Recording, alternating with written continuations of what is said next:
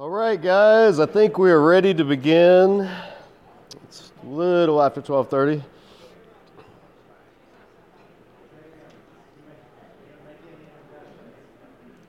Nope.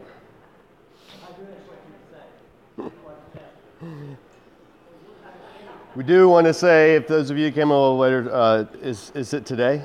It was Sunday. Sunday was McLean's 91, right? 91st birthday. So, yes.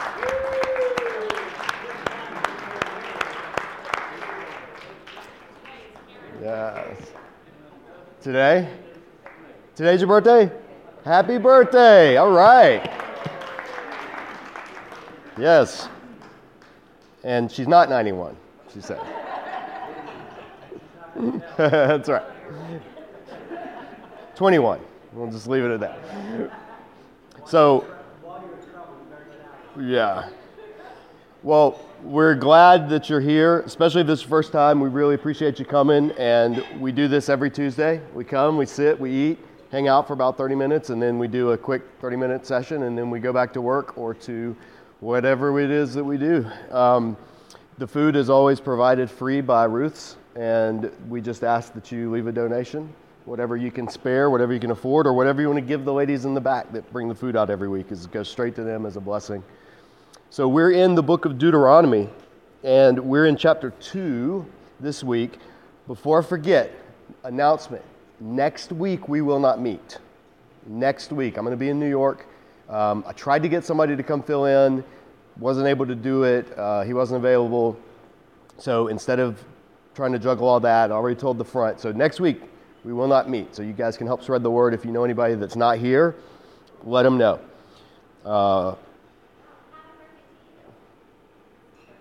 Who? Oh, as well? No. Oh, next week, since we won't be there. Okay, well, that's why we're really not coming, because it's going to be a blowout party. We're going to be on a party bus hitting uptown. The city shuts down for your birthday. So anyway, just know that. Don't come next week, but come the week after, and we're going to continue through Deuteronomy. We're in chapter 2. Chapter 1, just to reiterate, if you haven't listened to the first, so we record every week. That's why I've got a microphone here. That's why the camera's recording right there. We put it online every week on YouTube, on SoundCloud, on iTunes, so that you can follow along, because this is a sequential study. And if you miss a week, you have an appointment, you have a meeting, you're sick, whatever, it doesn't mean you're out of luck. So go back, listen to the podcast, watch the YouTube video, and you can catch up on where we are. But we're in the part of Deuteronomy known as the historical prologue. We said last week, Deuteronomy is structured, the entire book is structured after an ancient Near East Hittite suzerainty vassal treaty. That's a mouthful, but it's a way of saying this type of agreement that would be written between nations when one agreed to serve the other. The lesser agreed to serve the greater because the greater had done something on behalf of the lesser. Well, in this case, the greater is not another king, it's God. And if you remember our Exodus study 3 years ago, the subtitle was God is King, because God bringing Israel out of Egypt was God saying, I am their king, Pharaoh is not.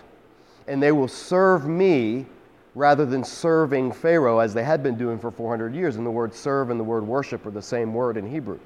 So all of this, what we've been in for these past few years, what God's doing with his people is he's bringing them out of being ruled by one king and delivering them and saying, now I am the one true king that you'll serve. I am the true suzerain. You will be my faithful vassals. And so the part that would happen is this treaty would be written up. There would be a covenant ceremony. It would be read aloud. There would usually be some type of sacrifice, and a covenant meal would be celebrated together. And then 2 copies of the covenant would be prepared. One would be taken back to the king's palace to put in the temple of his God. One would be in the vassals' temple of their God. Well, in Israel, there's the same thing. The king of Israel is the God of Israel. So the 2 copies of the treaty, the 2 tablets, go into the Ark of the Covenant, which is in the temple of Israel's God. Because Israel's God dwells among Israel, not in a far-off land. So all of this echoes the normal political legal, religious understandings of the peoples in the ancient Near East. And that's important to realize so that when you know what you're reading is it's not bedtime reading, okay? It's not a page turner. You're not reading a devotional thought for the day. You're reading an ancient Near East political treaty. So that should give you expectations of how this thing should read and not make you feel like you're dumb or unspiritual because you don't get it when you sit down to do your quiet time.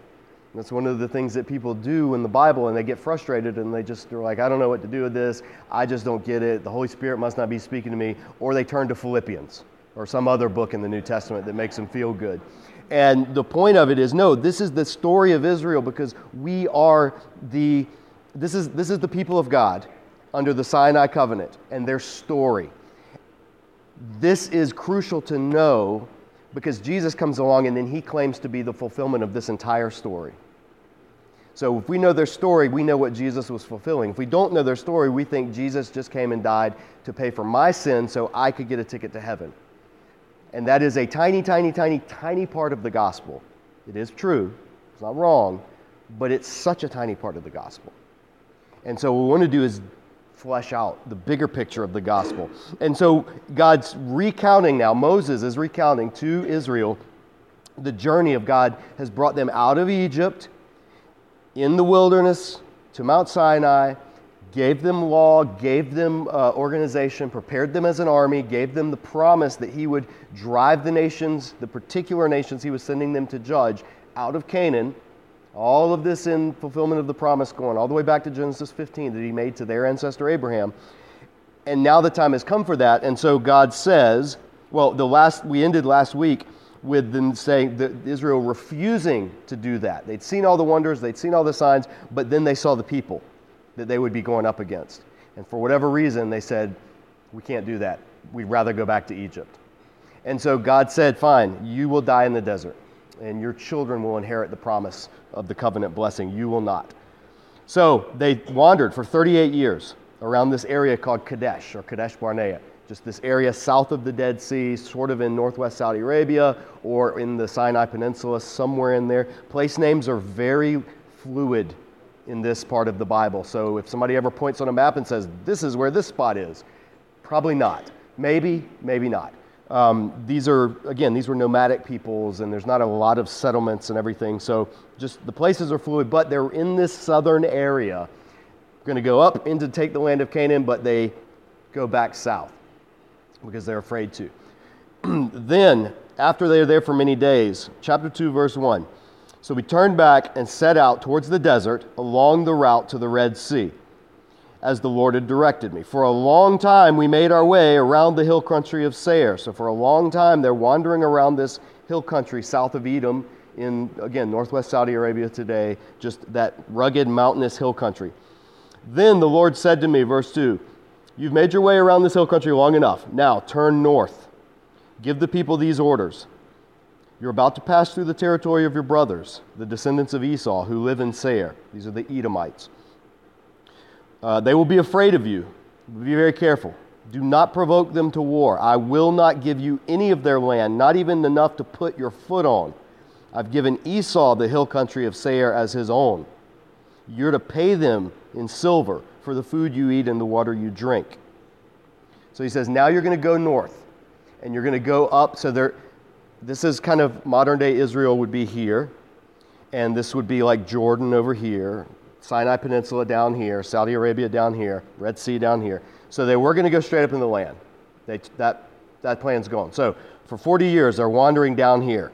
Then God says, now turn north. So they're going to come this way, and now they're going to come up this route. And they're going to come up through this first country. There's going to be 3 countries: Edom, Ammon, Moab. Edom, Ammon, Moab. Edom, the Edomites, Jacob's brother Esau. Those are the descendants of his people. That's their land. Ammon and Moab were the children of Lot, Abraham's brother, or Abraham's nephew. That's their lands there. What God's going to say in this passage is, first you got to go through the Edomite country. Do not provoke them to war. Do not even act like you're going to fight them, because you're not. I'm not going to even give you any of their land, even enough to put your foot on. In other words, I'm not even going to give you a footprint-sized piece of their land. because I have given this land to the descendants of Esau. Now, this is a radical chapter, because in this chapter, we usually think, well, God has all these nations, but he's really just, Israel is the one that gets the land. That's what makes Israel special, is God gave them land, he gave them promises. This chapter blows that theory away. No, Israel's not special because God gave them land. They're special because God entered into the covenant with them. Part of that covenant was that they would have their spot of land. But he's saying in this chapter, before they ever even get in that land, hey, there's other peoples in this world, other descendants of Abraham, and I've given them land too. It's not like God says, Israel's mine and everybody else, to heck with them. He has his plans for the nations outside of Israel, and his plans are sovereign, and they're not given in the Bible because this is the story of his plans with Israel. We get just enough of a hint, just enough of a glimpse to know that God is doing stuff outside of Israel, but we get the story of Israel. So we need to be careful that we don't confuse the fact that we only get Israel's story with the idea that God is only doing stuff in Israel. He's doing stuff outside of this. And it'll go all the way into the New Testament times when the gospel spreads to Gentiles and people come and they're like, wait a minute, they already received the Holy Spirit, or they've already received baptism? Well, oh my gosh, how does that even work? They're supposed to do it in this order. And it's like, no, they've already received. And then it says, well, receive the gift of the Holy Spirit. Or these are people who are Gentiles, and the apostles are like, well, they're receiving the Holy Spirit, like they're speaking in tongues. They're entering into the covenant, the new covenant. How's that possible? And you get these glimpses and these hints, Old and New Testament, God saying, I'm doing stuff outside of what you know about. So just trust me. You focus on what you know, but I'm bigger than what you know. And that gives us not enough. Now, there's two errors that we want to avoid. That doesn't give us warrant to say, therefore, we don't need to reach the nations. We don't need to preach the gospel. People outside of God have their own way. No, that's not true. God is working outside. We don't know what his dealings with people outside the covenant people of God are, Old Testament or New Testament. But we know the general state of mankind. We know the far reach of sin. We know the deceitfulness of the human heart. We know that has to be transformed through the infilling of the Holy Spirit in order for someone to be free from sin's grip in their life, which leads them to death eternally. We know these things. So when it comes to the question of, well, what about people outside? What about people who've never heard the gospel? What about, and people always go, what about the guy in the hut in Africa? Well, it's getting to be where there's more people in Africa that have heard the gospel than there are in America as the gospel's spreading. So that's an old stereotype that kind of needs to start dying out, because the church is growing rapidly in Africa and South America. People, what about people in the jungles in the Amazon? Gospel's spreading in the South America. The gospel's spreading in the global South. It's spreading all over. But in our minds, though, we still think, well, if they never grew up in the faith, then how do they hear? What's God? They just go to hell? They're just lost and dying? The short answer is we don't know what God's doing there. But we do know what he's doing with the covenant, and we know we're part of it. And so our job is just to go take that to the nations wherever he sends us, trusting that he's already prepared the way, trusting that he has not left himself without a witness, trusting that he and he alone is the judge of all the earth who will do what is right. Abraham's own words. So we know this about the character of God, so then that's why we then don't have to lose sleep over what's God going to do with the people that haven't heard. He's going to do something, and it's going to be right. All we know is what are we doing with what we've been given? How are we advancing this story? The other error is to say, well, anybody that hasn't heard this story doesn't know God and is cut off from God. And they're rushing headlong into hell and this and that. We can't say that either because of glimpses like this. God's doing something. We know that apart from Christ, we know that apart from that radical transformation of someone's heart by the work of the cross through the Holy Spirit, we know that apart from that, they cannot inherit eternal life. But we don't know how that is going to get into their life. So again, we got to be very careful about putting ourselves in the role of God as the judge of all the earth and the fate of all the souls of the people in the middle of the Amazon or the Mongolian steppe or wherever people are. And we just know this is what we know and this is where we are. So in this chapter, before they even get in the land, God's giving them a clue, giving them a hint that they're not the only people that he's working with. And that's a huge point to make in the Torah.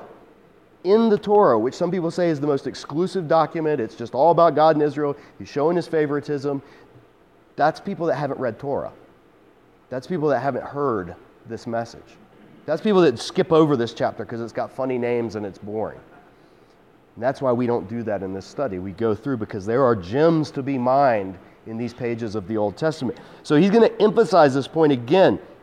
He says, verse 7, the Lord your God has blessed you. Moses again talking to the people. The Lord your God has blessed you in all the work of your hands. He's watched over your journey through this vast desert. These 40 years the Lord your God has been with you, and you have not lacked anything. Verse 8, so we went on past our brothers, the descendants of Esau, who lived in Seir. We turned from the Arbor Road, that's the road that's running this north-south route. We turned from the Arbor Road, which comes up from Elath and Ezion Geber, that's right down on the shore of the Dead Sea. Today it's the city of Eilat in Israel, like it's a sea resort on the Gulf of Aqaba. We turned up from there and traveled along the desert road of Moab, the road going up to Moab. Then the Lord said to me, do not harass the Moabites or provoke them to war, for I will not give you any part of their land. I've given Ar, and that's a synonym for Moab, or the area that they are. I've given Ar to the descendants of Lot as a possession. If you remember our Genesis study, back in Genesis chapter 19, Lot fled Sodom and Gomorrah. Sodom and Gomorrah was destroyed along with the other cities of the plains. Lot and his daughters fled out past to the Dead Sea in this arid, mountainous cave region. His two daughters. His two daughters got him drunk. Each one had sex with him so that they could get pregnant, so that they could carry on their line. One of the sons was named Ammon. The other was named Moab. So these are the incestuous descendants of Lot after God destroyed Sodom and Gomorrah. Even these people, God is saying, I'm not giving you their land. I'm not giving you their land. Do not equate a people's sinfulness or their shady origins with free reign to just take their stuff.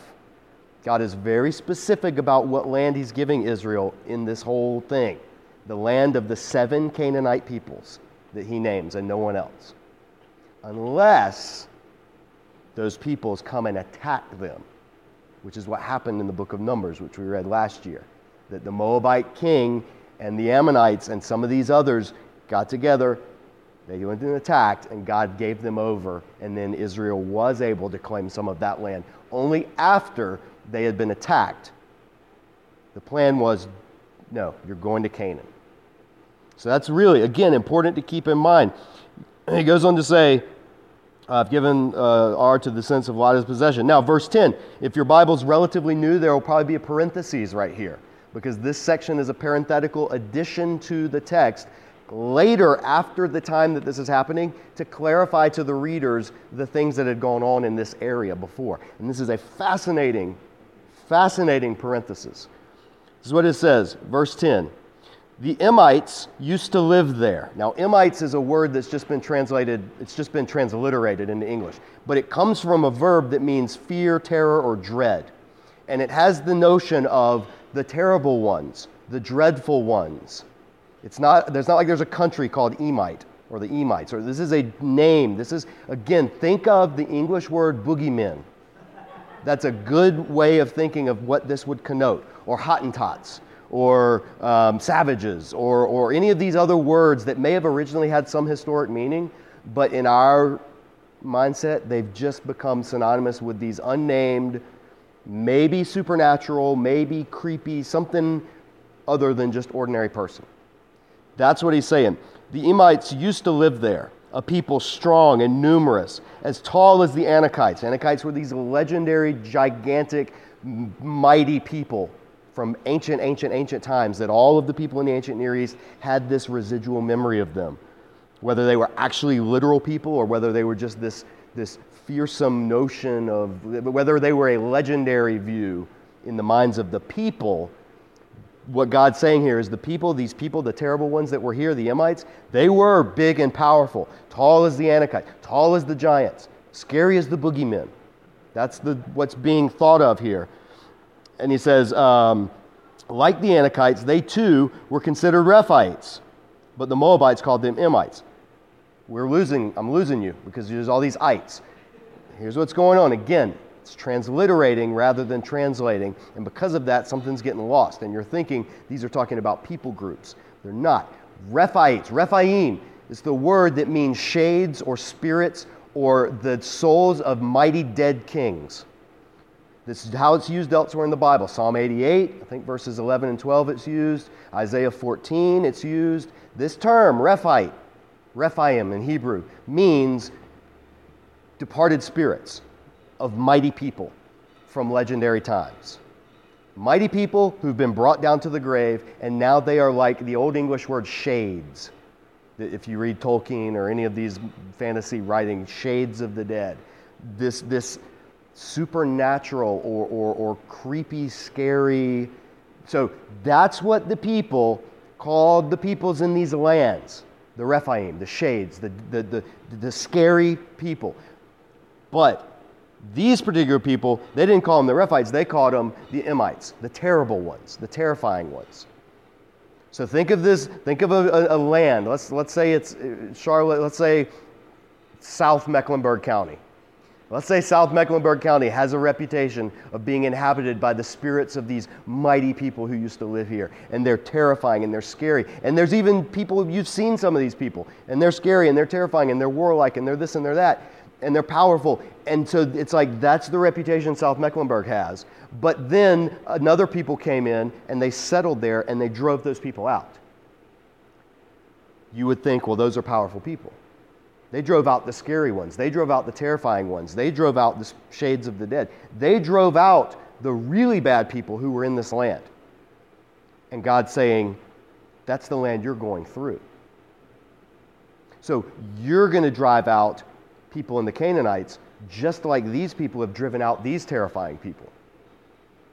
And your heart has already melted because you thought we can't take or your parents thought we can't take the land. They're too mighty. There's even giants there. They're scary. What God's saying is, hey, the Moabites, the Ammonites, and the Edomites, they've already done that too. I went before them and drove out terrible people from their lands. And so God's telling Israel through this, confirming, and the author here of this parenthetical note is saying, yeah, this has already happened. God's done this before, and it wasn't even with his covenant people.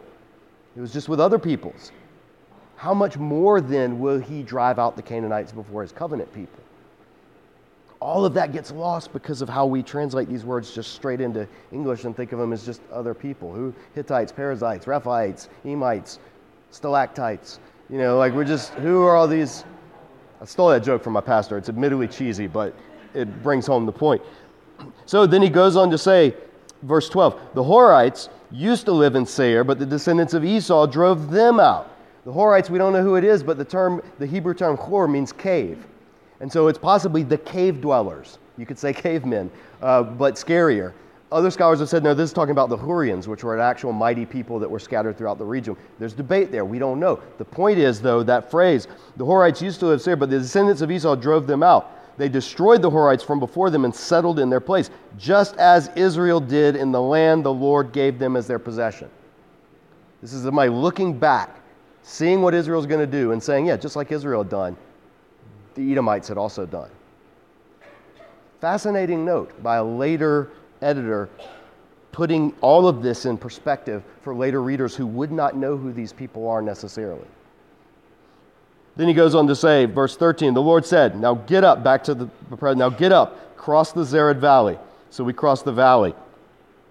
38 years passed from the time we left Kadesh Barnea until we crossed the Zered Valley. By then, that entire generation of fighting men, literally of men of war, had perished from the camp, as the Lord had sworn to them. The Lord's hand was against them until he had completely eliminated them from the camp. Now, when the last of these fighting men among the people had died, the Lord said to me, and that's, by the way, that's God being, or Moses being sarcastic possibly, because remember these fighting men, these mighty men, the people of the first census in Numbers, didn't fight. They weren't mighty. They didn't want to go to war, and they died in the wilderness because of it. They didn't fight any battles. The one battle they did fight, they lost because God said, I'm not with you. So there's a little bit of irony there, possibly sarcasm, these mighty fighting men. After they died, then the Lord said to me, verse 18, today you're to pass by the region of Moab, so we're further north. Adar. When you come to the Ammonites, do not harass them or provoke them to war, for I will not give you possession of any land belonging to the Ammonites. I've given it as a possession to the descendants of Lot. So just like their brothers, the Moabites, God's saying, I'm not giving you Ammonite territory. I'm not giving you Moabite territory. I've already given those to Lot's descendants. Verse 20, another parenthesis. That too was considered a land of the shades, a land of the spirits, a land of the Rephites, a scary land. Who used to live there? But the Ammonites, they didn't call them Emites. The Ammonites called them Zamzumites. And the Septuagint translates that as mighty one. We don't know exactly what Zamzum means, but it has an impressive or a mighty sounding name. And so the Septuagint authors translated it as the mighty ones. That's what they called them. They were a people strong and numerous and as tall as the Anakites. Again, giants. The Lord destroyed them before the Ammonites, who drove them out and settled in their place. The Lord had done the same for the descendants of Esau, the Edomites, who lived in Seir, when he destroyed the Horites from before them. They drove them out and lived in their place to this day.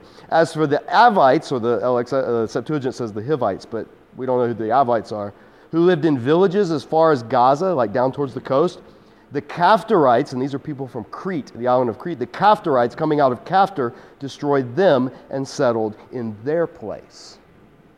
So what does all this mean? Why is this in the historical prologue of the Deuteronomy covenant? Well, the reason is because one of the reasons, and we have to go now, but we'll end with this. God is telling Israel, before they even step foot in the promised land, you're not getting this land because you're mighty. You're not getting this land even because you're special. I've already done things with people far mightier than you, and I've already done things with other people, other descendants of your ancestor Abraham, who are also in their own lands. You are going to have a mission, and your mission is going to be to go and drive out the Canaanites.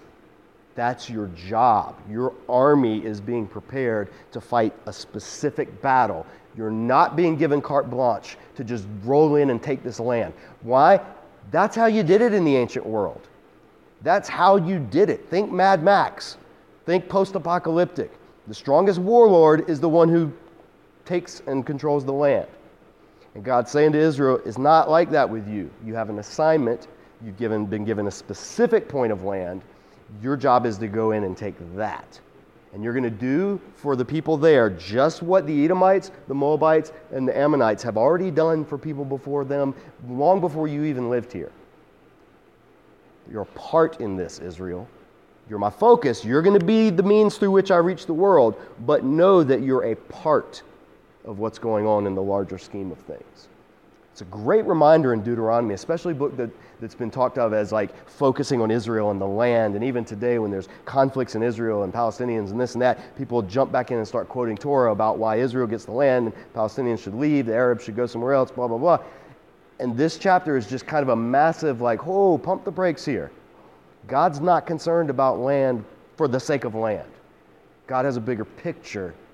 We have to find out what that picture is, how it fits into the plan of God. And only after doing that, then can we look at today and the political landscape and to figure out how God's still working with nations, what he's still doing, this and that. But that's way outside the scope of this study, and it is 1 minute over. So you guys have a great rest of the week. There's food here if you want some seconds. Do not come back next week. We won't be here. The week after, come back, and we'll see you then.